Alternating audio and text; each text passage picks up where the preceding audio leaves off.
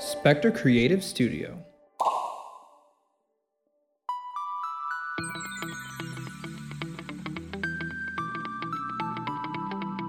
Everybody is enjoying themselves to their fullest extent. It's a wonderful sight, seeing people genuinely enjoying themselves. There's no false pretense about this whatsoever. Hello, and welcome to What's Cool, a podcast about passions and everything else. I'm your host, Sam Brywill, and this week's special guest is David McNeill, the founder of Expat Empire, an expat-focused resource and consulting site. Welcome to the show, David. Hey, Sam. Thanks so much for having me on. I'm very excited to be here. Yeah, it's exciting to have you on and to be able to connect over Zoom and do this whole international conversation thing. Yeah, definitely. Based here in Portugal, I guess I don't have too many friends that are doing some neat podcasts, so it's great to be able to do it online, and I guess that's just how things are going these days, so we're going with the punches, you can say. As a bit of an introduction, I would just like to start out with our guests and ask them, can you tell us what you do, like more specifically than, that I said, and how you got there broadly? Sure. So I'll try to keep it on the shorter side, but it tends to take a while. No problem. In general, my name is David McNeill. I'm originally from the United States. I mostly say California, but I moved around a lot. I had a interest, I guess, in living abroad since I was quite young. My first passion was to try to move to Japan. And I tried to make that happen. I mean, of course, I visited and took language courses over there, and of course in the United States as well. Tried to make that happen coming out of university, didn't find the right opportunity. So I started my career in investment banking in the US, just thought that was a good place to go from a finance major. Did that for 2.5 years, which was definitely plenty of time for me to be doing that. Moved to San Francisco, started working in product management. So I started basically working at tech companies, helping the developers figure out what to build next. And in my first company there, I had an opportunity to move to Beijing for 3 months, which was amazing. Came back, wanted to do more, actually asked them if I could go for 1 year at least back and really get involved in the scene there. Unfortunately, I was laid off with my boss a couple weeks later. So I took that and said, all right, I still want to go back to Asia, abroad, but Asia in specific, and started looking at opportunities in China and Japan, and managed to get that opportunity that I really wanted to go to Japan. I worked at a company there for 2 years, and long story short, saw that I wasn't quite able to find the next role that I wanted within Japan, so I started looking abroad, and Berlin had always been in the back of my mind. So I found an opportunity in Berlin, lived there for 3 years. And then now I'm living in Porto, Portugal. So I moved here about a year ago for another job opportunity. And I guess that's the short version with probably a lot more detail that we'll get into later. But what I'm doing now is basically I'm working on a project, as you mentioned, called Expat Empire. So I noticed in being able to move abroad to a lot of different countries, there's a lack of really good, actionable, relevant, genuine, trustworthy advice for people who want to move abroad. So I saw that opportunity in the market. And the first thing I did was I wrote a book about my time in Japan, because I really wanted to get that type of advice when I was trying to move there. So I wrote that book and I launched it back in July of 2018 with a website. Shortly after that, I started releasing the Expat Empire podcast. So I'm talking to founders, but also just general expats from around the world that are living in different countries and seeing how they were able to do it, listening to their stories, giving some advice to listeners as well, that they can kind of figure out how they can be able to move abroad if they're interested in doing that. I started a meetup group here in Porto, Portugal to get the expats basically, and also locals, of course, all together to network, build community. And I started doing some consulting services as well. So, of course, people need that extra push or extra helping hand to be able to make their dreams a reality.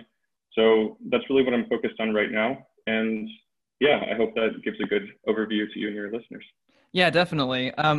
Okay, so doing research and just getting prepped for the interview, I went on to Expat Empire, and I found that there was like a lot of good resources and a lot of different like media, which I thought was interesting, that you have a lot of different kinds of platforms that you're on and things like that. But I went through your steps, like the step 1 to step 6, and I was like, holy shit. I was just it was stressful to read. I was like, oh my God, because my experience living abroad was pretty simple. It was like, I finished school And I finished school early. I wasn't really quite sure what I wanted to do. I had friends who lived abroad. My partner had lived abroad, and I was saying, okay, cool. Like all I did, I lived in China. I found there's like a place called Dave's ESL Cafe, like all of these like blogs that have been there since like the early 90s, honestly. So lots of resources. Sure. And so I found the job, they got me over. But after reading your experience, you kind of like, it was like disparate. It was all over the place. You were in Asia, then you're in Europe, then I think, and what I found the main difference was interesting was that I found a job to go live abroad. And I think that what's cool that you've been able to do is use your job to live abroad, like use your expertise and what you've been able to go live abroad. So I mean, what is when you were in college, when you were in university, did you pick a major that you were like, I know that I want to live abroad, and so I'm going to do this because I know this is a good opportunity? Or were you just kind of like, I'm going to do this because I love this, and then I'm going to make it work for me wherever it is? It's a great question, and I'm going to give you the honest answer. Of course, it would be great to say I could see everything, 10 years down the road from university, crystal clear. And I just followed that exactly. And here I am, it worked out perfectly. But the honest truth is that it was a lot of trial and error. And I tried, and I'm glad reading through those points and the steps that I've taken so far, that it comes through that it's not been an easy ride. And that's exactly the type of message that I want to get across to people, because I think if you're reading the typical, 5 amazing things about living in, China, for example, or here's what's awesome about Beijing, or this or that. It feels like the content doesn't really get to the heart of, well, how do I make that happen? And the reality that it is very hard at times. So for me, to answer your question more directly, I was studying finance, as I mentioned, in university. My first thought was that I would do international business, but then getting into university, I realized that maybe that major wasn't as strong. It was sort of more generic as opposed to being more, specific, concentrated field. And so I thought maybe I should have some direct experience working and studying something that I could actually apply myself using abroad and not in such a general context. So I picked finance, but I was also double majoring in Japanese. I had been studying Japanese for a long time before that, so I came in with some credits, and that was easy to add as a double major for me. But coming out of that, I started looking for jobs at banks and different things in Japan, because that was my sole focus at the time. And I didn't really find the right opportunity. I got to some final rounds. I had some great interview experiences, but one great piece of advice that I got along the way from one of the people I actually interviewed with, who interviewed me, was that she said, it's great that you have, this interest in Japan, you have your Japanese language skills, but it's really fantastic if you can start your career in the US, build some experience, and be able to utilize that in a foreign, country in a different context. And so I said, okay, great. What's sort of, at the time, I just thought, well, what's the best experience I can get coming out of a finance program in university? Great, I'll do investment banking. So I started focusing on that because that was the hot topic of the day. Now it's obviously working directly in startups. So I just kind of took the general consensus of the students at the time. And eventually, like I mentioned, a couple years later, I was looking at how can I be working inside of a business to build a business as opposed to doing financial transactions for a business. And that led me to, okay, I'm interested in technology, and I was also working on with tech companies at the bank. And I thought, okay, San Francisco is the place to be, number one. And number two, what can I do at a bank or at a tech company, that would be the most interesting thing that I could do coming out of this finance job. And I found out about product management, where basically you work with a team of developers and figure out, with input from customers, from management, from sales, from marketing, and just seeing the general trends in the market going forward, what type of product that you should build. And so I thought this sounds really interesting. I joined the company, which thankfully did have some international offices. It was a gaming company, so they'd acquired some other studios. But I didn't really think about it. It wasn't a thought of, I'm going to go here because they have a China office, for example. It was, this is a great opportunity. And when I got there, about 6-7 months in, there was a big meeting where they said, we need to send product managers abroad for 3 months, basically like a deployment, help people on the ground in those offices. The 2 offices were the Beijing office and Vancouver. And I just thought, or of course you could try to stay in San Francisco if you didn't want to go. But for me, it was, no, I'm absolutely going. This is my opportunity, right? So Right. I just took it. I said, send me to either one. Wherever you need me is where I'll go. They needed me more in Beijing, so I went there and had an amazing 3-month experience. And then I was lucky enough to basically be at that point, about a year into being a product manager. And from there, it just sort of, I found the right opportunities certainly, but which took a ton of searching, don't get me wrong. But I managed to sort of end up in a career as a product manager, working on software, on mobile apps, and on websites, to be able to utilize that experience and those skills in a lot of different contexts, different types of verticals, but also different geographies as well. Because there's, working at a German startup, working here in Portugal at, kind of Portuguese startup, let's say. There's obviously differences, cultural differences, but the core skill set's the same. So I think that's how I've been able to do it. And to be clear, I did get the job here as well. I'm doing Expat Empire as well, like on the side. So it's a bit still of a side project, but I want it to be over time, become my core focus. And I definitely recognize that the skills and experiences that I've gained working abroad in these different countries, I really believe are going to be useful to other people as well. And that's what I've been seeing with my clients so far. Something that I noticed is whenever you had mentioned that you grew up in Alabama, but then moved to LA, and that you were kind of used to being in different, it's a culture shock for sure. But whenever you moved to Singapore for your university semester, was that similar Right. to the culture shock difference that you realized whenever you moved to LA? Or was it like, were you able to like hone skills that you had kind of curated from that experience? Yeah, it's a really good question. I think it also helped to have some travel experiences before that. Not so many more with family, and I took a trip to study for a month in Japan and so on. So I did have some previous international experiences, but what that trip really taught me was that first of all, I can make it work anywhere. So as you're saying, the key is being able to understand how to obviously associate with people, be able to get along, make friends, and you can do that in so many contexts and cultures.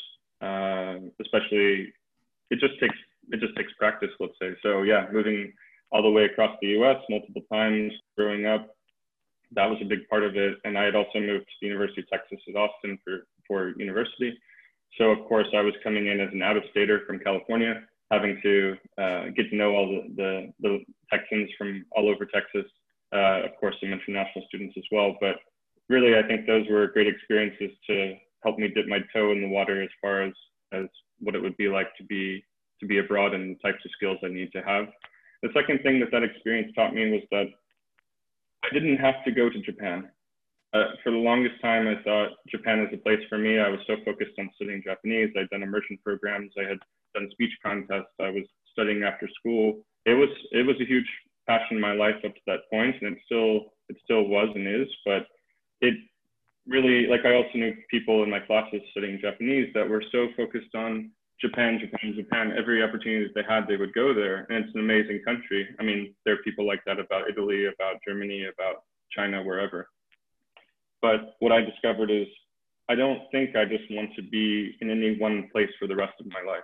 And seeing Singapore or seeing more countries in Southeast Asia on travels, taking weekend flights, long weekends to Thailand, to Indonesia. It just, it also becomes a bit addictive, right? Maybe you have that experience as well. Oh, yeah. But you just get a taste of it, and you're addicted. It's always, where's the next spot? Where else can I check out? What else can I do? I need something new. And I think my feeling on that has evolved a bit over time, and I have a bit more of a relaxed life here in Portugal. But I definitely saw the need for me to be mobile, to try a lot of things, and not be stuck in any one place or culture or country.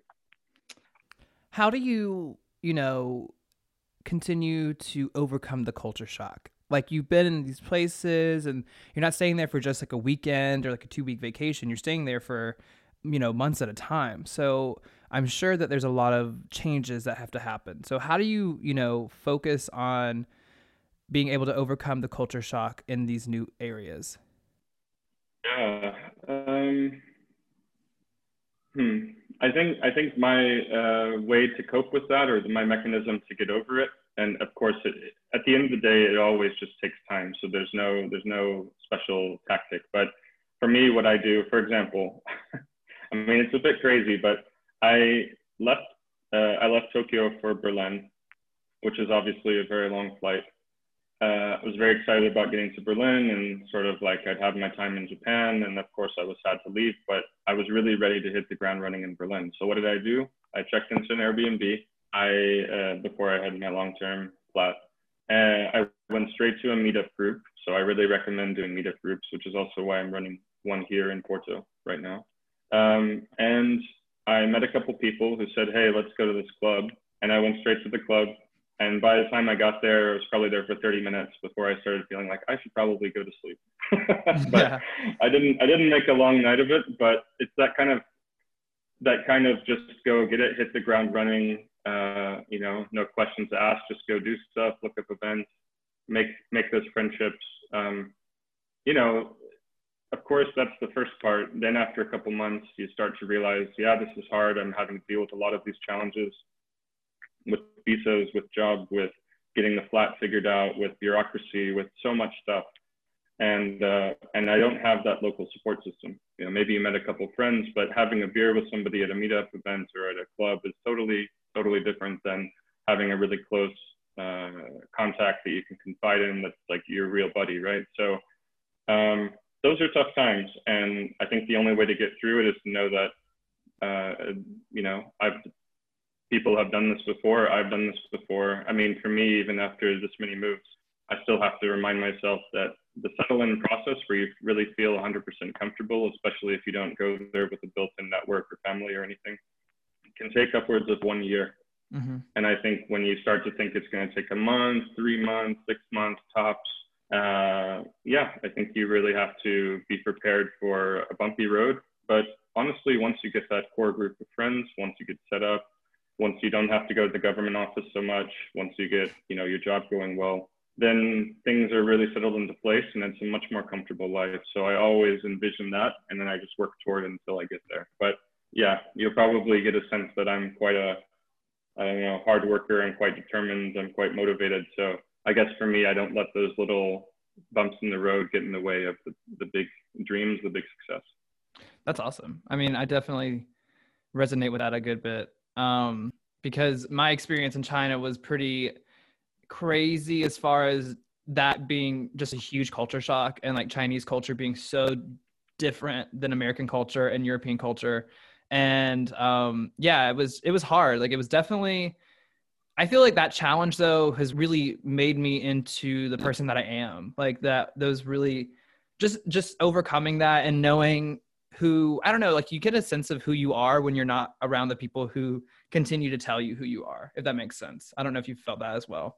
But for me, it's just been a lot of learning and self-exploration through these experiences, and a lot of self-reliance. Like I think you get very independent, and you can, well, I guess for me, and I guess this kind of leads to my next question. For me, I got to a point when I was living in China and I was abroad that I started to self-isolate because I was pretty much overwhelmed with everything that was happening. Have you ever kind of had that whenever you're traveling or whenever you're living in a new country? Yeah, definitely. I certainly have had that. And I agree that China was, it's a totally different place for folks that haven't been there, that are maybe more, let's say Western country centric in terms of their experience. So China is being thrown in the deep end. Really? It doesn't get much more exotic than that. Even though, of course, if you're in the big city, a big city is a big city, but it is a different experience.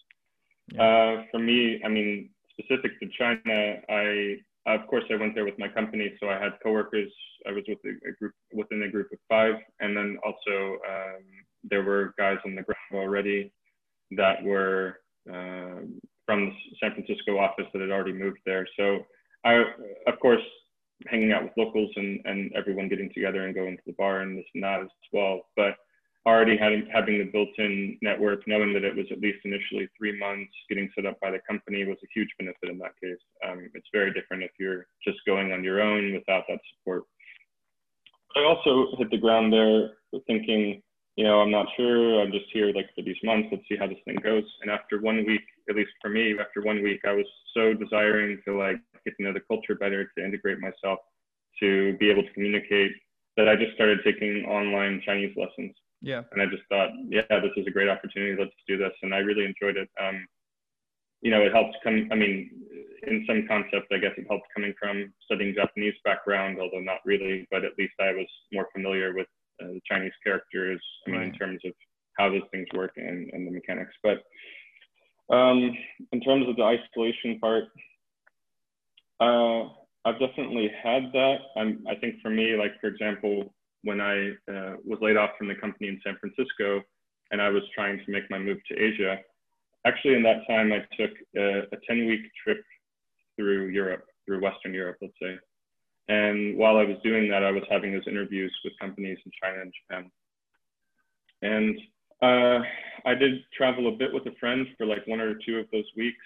And of course, I met people at hostels and was trying to be social. But I really found quite quickly that it wasn't necessarily the healthiest, but I found being isolated in that scenario where you're really meeting people for one night out, and then you have the same 20 questions at the next bar the next night, It was fun at the beginning, but after a while, I just got a little tired of it, and I was, taking the opportunity, of course, to take the interviews, but also do some self-reflection, figure out what I wanted next.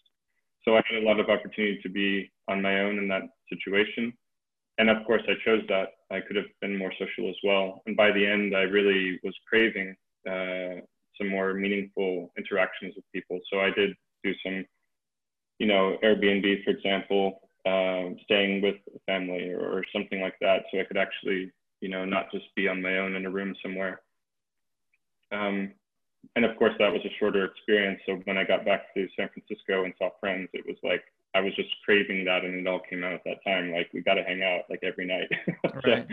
So it wasn't for the long term, but I think for me, I'm the type of personality that, like I mentioned, when I arrive on the ground, it's hit the ground running. Let's do this. Go to meetups, meet people.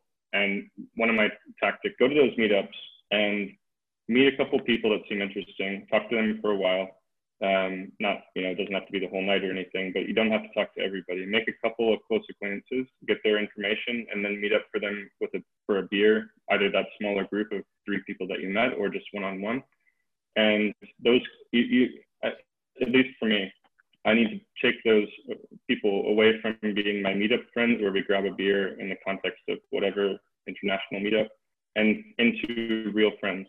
Mm-hmm. And so, the faster that I can do that and just at least have a core group around me, doesn't mean that they're always going to be my best bud, but having those people that are, you get to know better and in a way that's not sort of artificial, I think it's a great way to getting comfortable.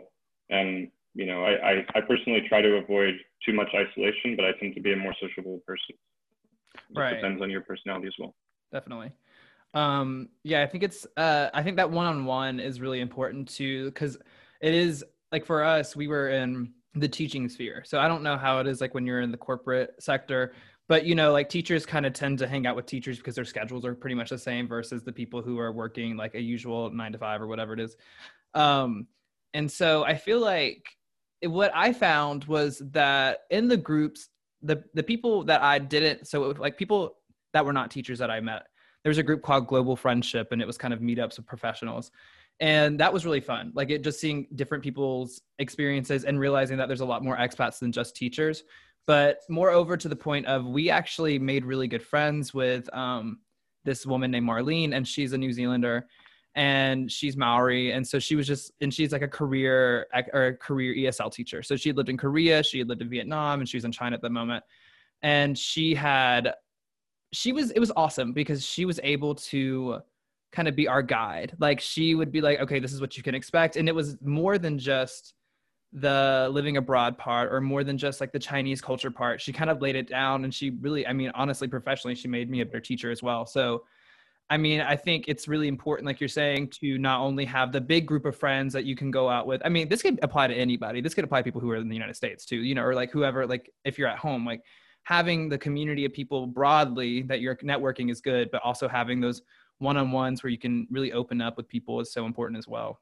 And I think it just speaks on the experience of like, whenever you curate those relationships, you have a lot to learn from those people. And it really helped me and my partner make it through the like exhausting times of not knowing what we're going to do, wanting to quit, wanting to leave, wanting to back out, wanting to not go to work, you know, whenever it just gets overwhelming. And she's just kind of like, get off your ass, do it. Come on, I'm here. You know, it was nice. And I think that's a great point to make, that like, it's important to actually, even though, you know, maybe you're not going to be there for more than a year, or you know that you're not going to be there for more than 3 months, to still get those connections made, and not to just to sit and say, okay, I'm going to be flighty, or I'm going to be a social butterfly, and then I'm going to leave. Like, you're there in the moment. Right. So live in that moment. Yeah, absolutely. And at the end of the day, you don't know how much time, I mean, let's say you don't know how much time you have in life in general, I suppose, to take it really broad, but you also don't know how much time that you have abroad in a specific place. Every time that I moved, I thought, you know, okay, I'm going to be here for a long time. I'm really going to make this work. And of course, I put in 100% effort to make that happen. But if there's that key point where you realize, okay, this isn't working out, or I'm looking for something different, then you need to, you know, look at those opportunities and try to make it happen. I mean, I thought with Japan, like I mentioned, you know, it was my passion for so long, and I finally got there. It was like a huge milestone for me in my life and my career. I was like, yeah, you know, this is where I'm going to be for the next 5, 10, who knows how many, you know, years. And of course, I met people there that had already been there 10, 15, 20 plus years. Wow. And, you know, they've built great careers there, lots of entrepreneurs as well. And then after 2 years, you know, with some bumps in between, just realizing that, okay, maybe the opportunity that I'm looking for in my career is not quite what I'm going to find here. And so then it was trying to look in Berlin, and the very first company I applied to, after applying to many companies in Japan, offered me a job before I was even able to visit them. It was all done. All the interviews were remote.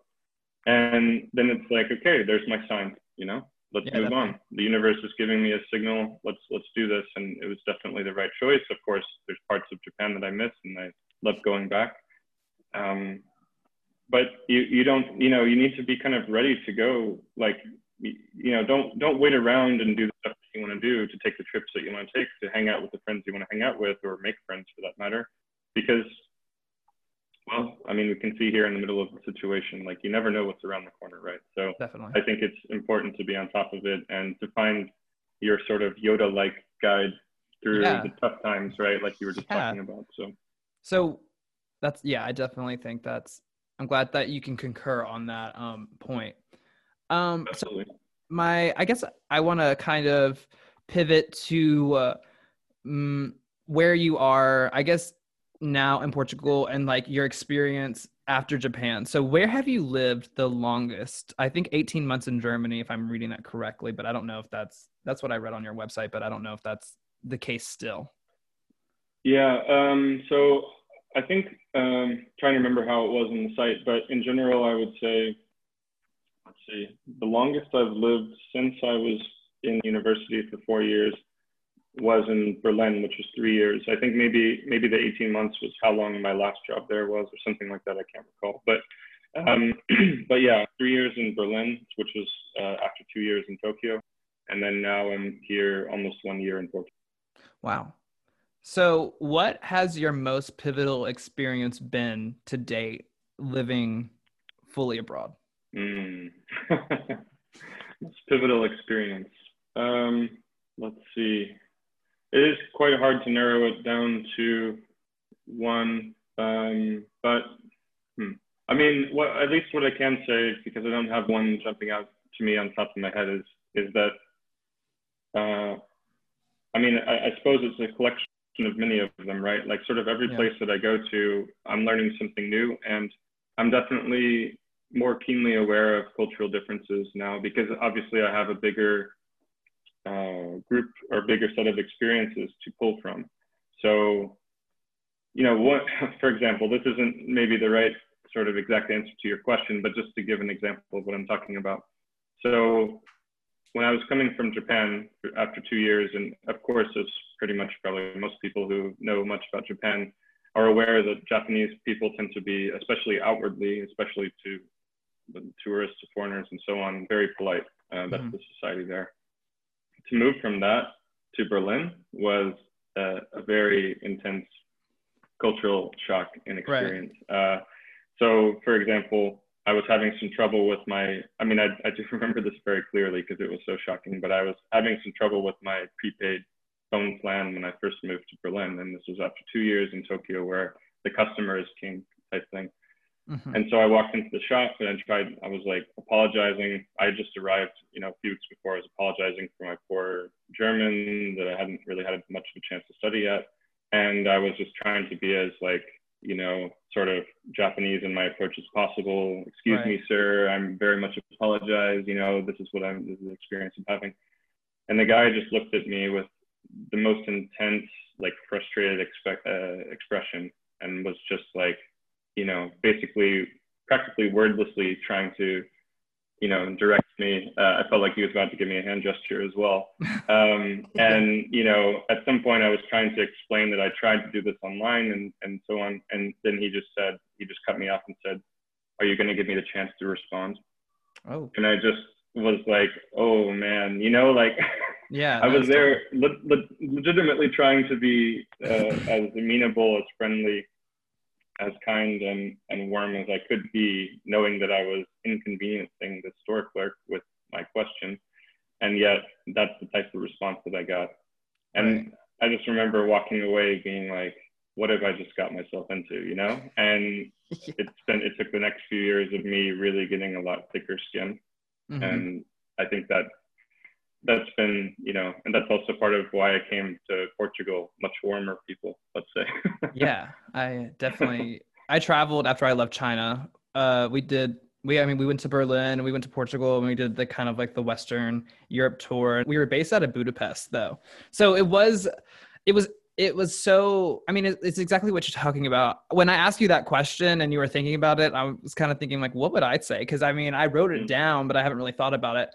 But it's funny that that's your experience because mine's kind of similar in the way that my answer to that would have been the first experience I had on the subway in Guangzhou. That's where I lived. And Guangzhou people are notoriously gruffer than other people in China. Like that's what I heard. That's what the people who live there told me.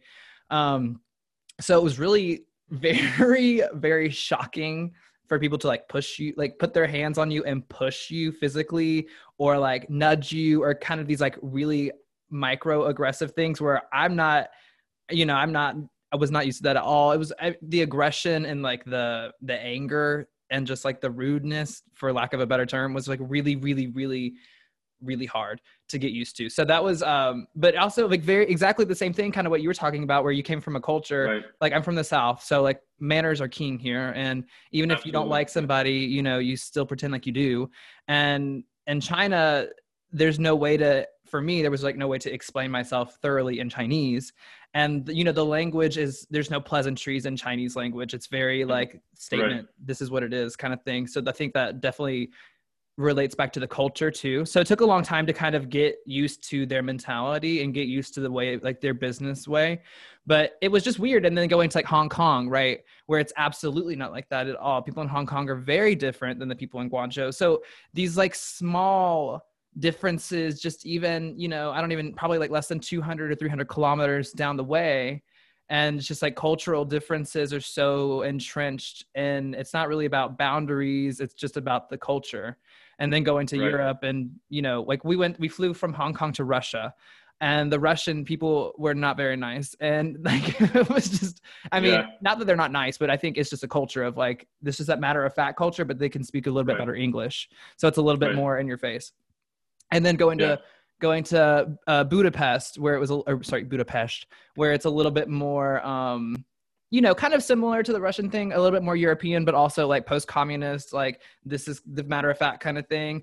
And then going to like Holland and going to, France, where it's just different. And it's just all, there's not really a thread of connection between everything. So I think just like building up that resilience and that adaptation skill to be like, okay, kind of pushing away all of the crap and being like, what's like becoming modal in that way of like, we need to get things across I think that's definitely Yeah. a skill. And it sounds like that's kind of what you were saying, like you were learning of, okay, at the end of the day, I just got to complete this task, and navigating Right. cultural differences is definitely a skill, especially when you come from like an Eastern Asian company or an Eastern Asia um, country to now Germany, and having that Yeah. also post-communist kind of mentality as well.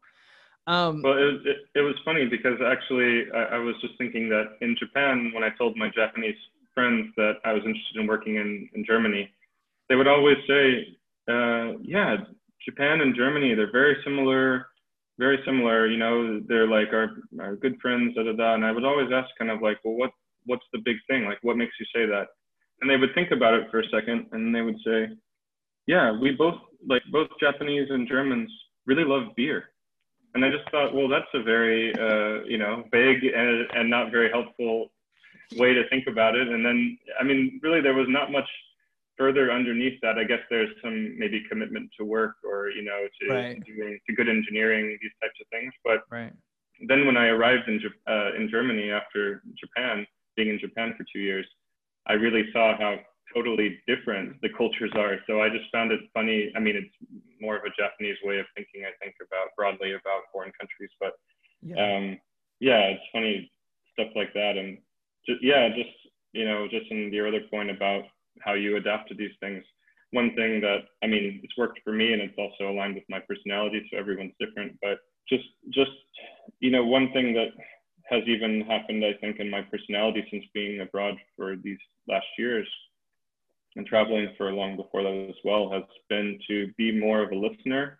mm-hmm. I'm still a social person, but I definitely try to listen first before I speak. And I think that's helped me a lot along the way, and especially as you change from culture to culture, because what worked for you in America, or what worked for me in America, and will not work for me in Japan. Right. What worked for me in Japan will not work for me here. So, you know, I think that that's a good place to start. Definitely. Yeah, I never thought about it that simply, but I think that's exactly right. Like listening and observing. And I mean, I think also it's kind of funny that you say that, because I don't know if you had this experience too, but there was a lot of instances like where we would maybe we went to a spa, or like we went out to dinner or something like that, and not really knowing the cultural customs or norms. So you kind of like sit in the back and watch. We're gonna watch what people do first, and then we're gonna do it. And like just Exactly. like it sounds so Yeah. simple, but it's so pivotal just to like kind of wait and see and be very observational, because I mean things are, I mean, at the end of the day, I feel like I've kind of come to this point too here. It's like being back home, it's like I just want to be, I'm a visitor in Mm-hmm. your country and or wherever I am, and my mentality is not to change how you live your life to fit my needs, but more for me to be gracious and how I Exactly. live, and to, you know, and I think that's a part of the whole cultural experience, is like kind of getting in there and getting deep and stop, like get your heels out of the ground and kind of get into it. And, you know, that's the only way to, like, I feel like, I mean, maybe you feel like this and maybe you don't, but I feel like that's really the only way to kind of get out of that cultural shock and out of that, holding on to what you know is your norm, is just to kind of go with the flow and like let go and just try it out and see. And if you don't like it, then, you know, bounce to a different country. Like that's kind of the beauty of what you learn living Exactly. abroad, is that you can get on a plane and go somewhere else. Like, Yeah, that's something I've been writing. Hopefully soon finishing sort of my list of main tips that I intend to put on the website, you know, for newsletter subscribers. And one of those is sort of this idea of don't overthink it. And as far as which country that you should move to and how you should do it, of course, you need to be financially secure enough to be able to afford the move. You need to figure out legally how you can live there. I mean, these are the basics, but right. don't spend every second evaluating the pros and cons of every location. But on top of that, worst case scenario, if it doesn't work out, you really don't like it, everything you thought would be good is actually bad, or you didn't know about, you know, X, Y, or Z when you were thinking about it, then you can always choose somewhere else. I mean, at least in concept, you have to still make all the numbers work and everything. But Right. Yeah, that's what I've seen as well. It's like there's usually a point where I've seen it's time for me to move. I guess Definitely. I'm given some signal, you know. And Right. for San Francisco, it was being laid off. In Japan, it was okay. I've this job isn't going the right direction I want. I didn't find the next thing yet. Let me look in Berlin. And then in Berlin, yeah, similarly, some job challenges with some roles that I had there. And my wife as well was just finishing up her program. So basically our timelines aligned to make a different decision for our lives and our careers. And so it was like, okay, where's the next spot, you know? So I think that'll happen to most people in the end. So with your expat empire, what have you found is the most like maybe the most asked question, or like where people really start their kind of process with you? Like where do people get in? Yeah, so I'm always basically I'm doing these 30-minute free consultation calls for anyone who just has an interest in thinking about where they might want to move abroad to. So I'm always kind of evolving and listening, and really my mindset and how I can help people is always forefront in my mind. So yeah, maybe in time my answer will change. But what I'm seeing in terms of people reaching out to these conversations, and a good portion of which become clients, it's at first I thought that people might be more interested in the concept of what are my options around where I can move to. And so that was my thinking going in. And what I've seen more of recently is people tend to have, not everyone, but people tend to have some idea for whatever reason. For me, it was Japan. You know, for other people, it's France, it's Italy, wherever it might be. They have that place in mind that they want to move to. Maybe they've had some language lessons. Maybe they had a great trip. Maybe they saw something cool on Instagram. Who knows? And so it's really from that standpoint, okay, how do I make it happen? You know, and then for me, it's really asking a lot of the key questions. You know, where is your income going to be coming from? Do you need to find a job there? Do you have a business that's going to sponsor you from your home country, or are you an entrepreneur, a retiree that's getting a pension? So that standpoint from supporting themselves in terms of cost of living, but also how it relates to visas. And then from there, you know, if they do need help finding a job, if they do need help with planning their move in terms of all the steps, as you probably know, all the steps that it takes, all the government office appointments, moving stuff, finding your apartment, getting set up with the check-in for there with utilities. And then obviously when you move, when you leave again in the end, or move somewhere else or go back home, whatever you decide to do, then you have to do it all, cancel all those contracts and do everything again. So all of those parts is how I've been helping people so far, but I'm always trying to personalize my help and attention to people based on what they specifically need in their situation. So, I mean, have you noticed that there's a certain, you know, maybe not like a generation, but like, is it mostly like young people? Is it mostly people in their 40s? Is it people that are, like you said, retirees? Like what have you noticed as far as people who are fielding you for advice? Yeah, definitely. I think it's a mix, and I mean, it's a little bit hard because there's so many different profiles that it's a little hard for me to target effectively, to be honest. But what I've thought would be maybe the best fit in terms of the target, at least in my mind and some of the conversations I've had so far, has been people who are mid-career that are interested in making a move abroad, but don't have the company behind them supporting them. But I also, in terms of a lot of the people who are reaching out, it tends to be maybe they're entrepreneurs, and in this situation, they're more flexible. You know, there's an increase in digital nomads and remote working and just globalization in general. So that's definitely a key part. And then on top of that, retirees as well, especially me, because I'm here in Portugal. It's a great place for, you know, younger people as well, but there's a lot of benefits for retirees from the standpoint that it's relatively easy to get dual citizenship here, especially for US citizens, which can be harder in some other countries. That takes about 5 years to be able to then apply. And then also there's a 10-year, basically decreased tax scheme that you can easily become a part of if you move here, which used to be basically waiving all local taxes on pensions. Now I believe they've increased it to 10%, but that's a serious decrease from many other countries, let's say, in typical situations. So you get sort of a 10-year tax holiday, and still outside of pensions, a lot of other income is taxed at 0%, and local Portuguese income is taxed at 20%, which is much less than the, let's say, 48% at the highest tax bracket. So just to give some examples of why I've been hearing from more retirees. But I think, I think it's a time, especially in this situation, where people are thinking about what their next step is. People are looking at where there's a good opportunity, where there's good quality of life. And I think Portugal is one of those places.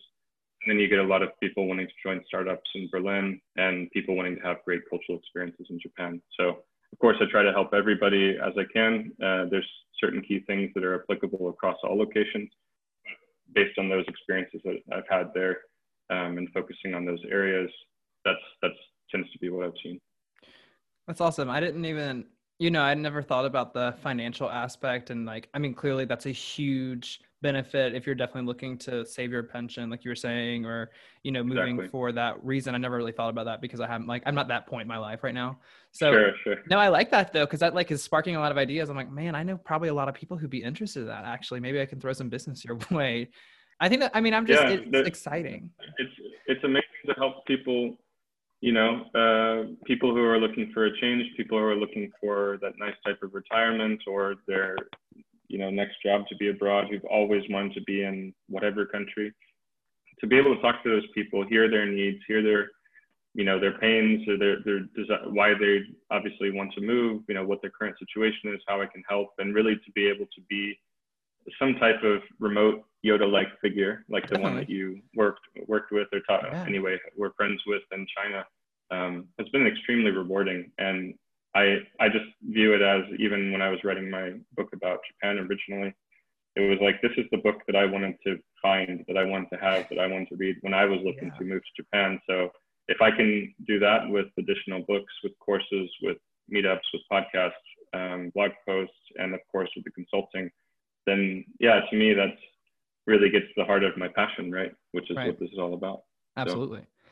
It was, I think one of the reasons that I was kind of interested in interviewing you was not necessarily because of the expat connection that we both have.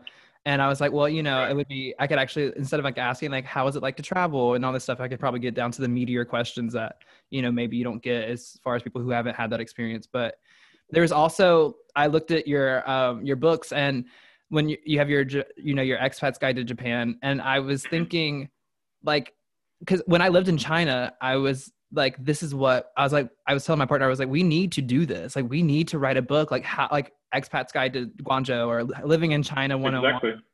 And it was funny that I was like, hell yeah, like he's done it. Let's hear what he's got to say.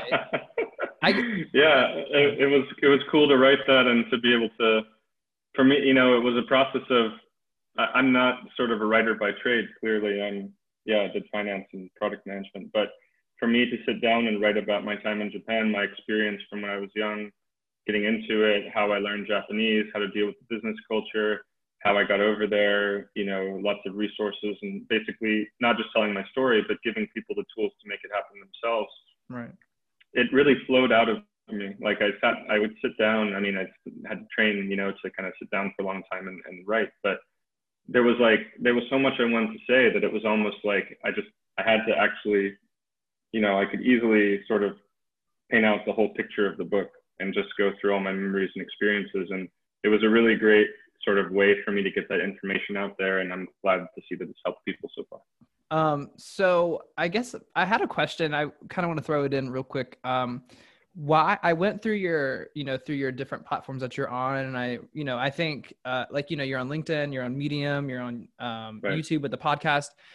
Have you thought about doing like a vlog or doing like that kind of thing? Well, and I was going to ask that initially, but after hearing who you're working with and you're talking about targeting, and I was like, okay, well maybe, the target audience isn't necessarily the people who are going to watch like travel vlogs or whatnot. Right. Have you thought about that at all? Transitioning that way, or are you kind of focused on what you're doing now? Yeah. So it's a great question. Honestly, I mean, even the Instagram account is quite new. I was finding it, I mean, from a business standpoint, especially doing this, or particularly doing this as a side project because it's not my full-time gig yet. I was struggling as far as finding the time, of course, to make the content, whether it's writing something, recording the podcast, editing it, which I'm sure takes a long time. Yeah. And putting it out there. And then on top of that, finding all the possible places that I could post about it and repost about it and, reformat it and do this and that. And so for a while, I'd kind of put it on the side. But thanks to, some encouragement from people saying similar things to yourself, I took the plunge, I guess you could say, even though it's so obvious these days to have an Instagram account. And I've really, in the last few months, I've really tried to refocus on how can I get my message out there? How can I build my follower base outside of just what I can get organically on my website? As far as the vlog's concerned, I've thought about it. I think I need to do some more work on it, and definitely need to make more space in my schedule if I were to go down that route. So for now, I've kind of taken, for example, with the podcast, it's getting the transcription on my website, getting some images that I can share with it on Instagram, on Facebook, on LinkedIn as well. Then it's reposting the transcript, the full thing on Medium to try to get some extra traffic from that, uploading it directly through Podbean to YouTube. Kind of just doing whatever I can to get the most juice out of every single piece of content, right? Right. No, I get that. I'm sure you're experiencing the same stuff. So we'll see if I can get there. I've had some good encouragement on that side as well. But yeah, hopefully in the future, I'll give it a shot. And I definitely want to get into online courses, which might get me in front of the camera as well. So we'll Yeah. see. Yeah, I think the reason I brought that up is just because I think one of your posts was, tips on getting an or EU visa or something like that. And I was thinking like, oh, I could see this being like a YouTube video, but the person that I see doing it on YouTube would be like, and this is no offense, but like some hippie who is like a dirty kid who's like, yeah, I just like got back from Vietnam and we're doing all this cool stuff, like that kind of thing. And obviously like there's nothing wrong with that.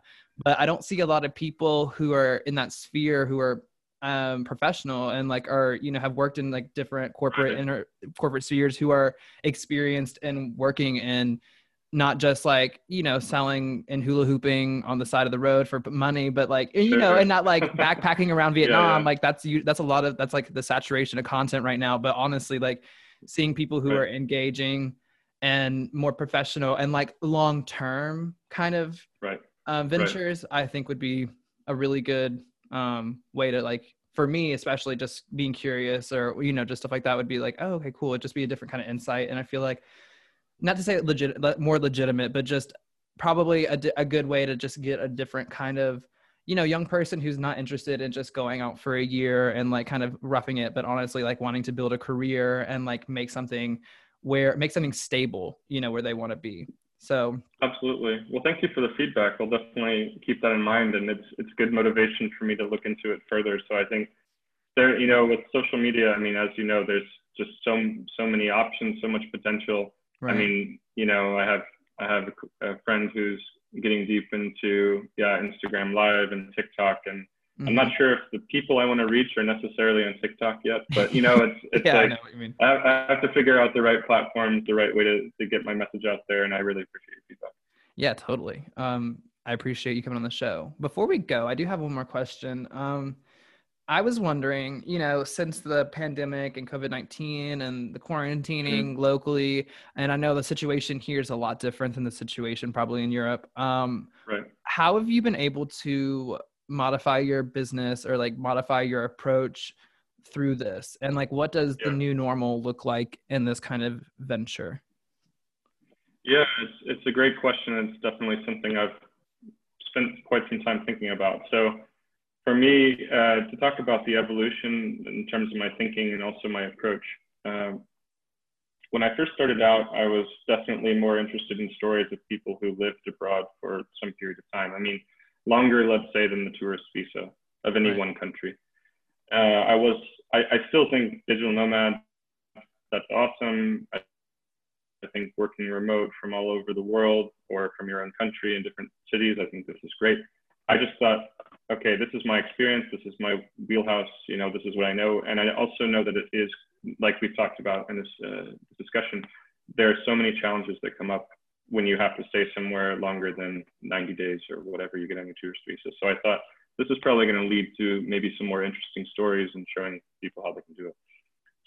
So that's where I started. And since this has happened, since just looking at kind of the broad trends in the world as well, that I really see that there is going to, at least I believe, there's going to be much more people there might be less corporate relocations in the sense that if an engineer at Google can do the same job in this country as opposed to that country, then maybe they're not going to move them, right? It's going to be a remote team.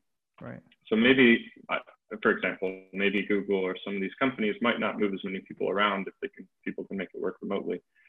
On the other hand, I think there's going to be a lot more people that are fully remote working at remote friendly companies, working remotely constantly from home, from the cafe, or it could be from Vietnam, right? So I think that those people, when all of this settles, whenever that does happen, hopefully sometime next year, let's say, then there's going to be this really a large increase of people who want to move abroad who don't necessarily have the company supporting them, which I think gives a great opportunity for people to do it themselves, more DIY. And I want to be there to be able to help them to make that happen. So to think through it, to see how I can help from a service perspective, but also, in terms of thinking, in terms of planning, and of course, help people to achieve their goals and dreams as it relates to being abroad. So in terms of the evolution of my business, now I'm just looking at and thinking about how can I connect with that group of people more? How can I get the word out, be on the right platforms, in the right places, the right subreddits, wherever it needs to be. And also, frankly, to have more content and more interviews, more discussions with people who are trying to make that happen, or who have made that happen.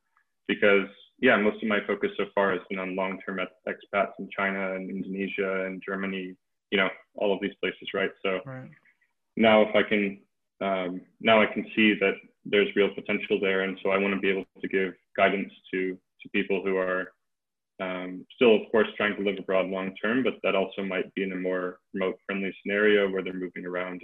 And so, we'll see what happens. But it's a great question because it's something I've thought about in terms of okay, will people be still moving abroad? And I think, yes, they will be. And in fact, I think it will be a different type of profile than it has been so far.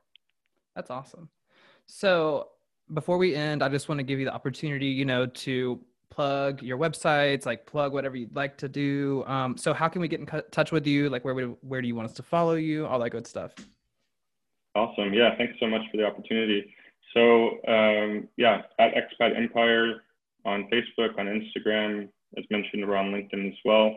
But really the website is expatempire.com. You can check out all of our content there. So we have blog posts, we have Passport to Working in Japan book, we have the Expat Empire podcast, which you can find on all podcast networks. I've really tried to put it everywhere. So if you can't find it on your app, then please send me a message and let me know. Hopefully I can get it to show up there.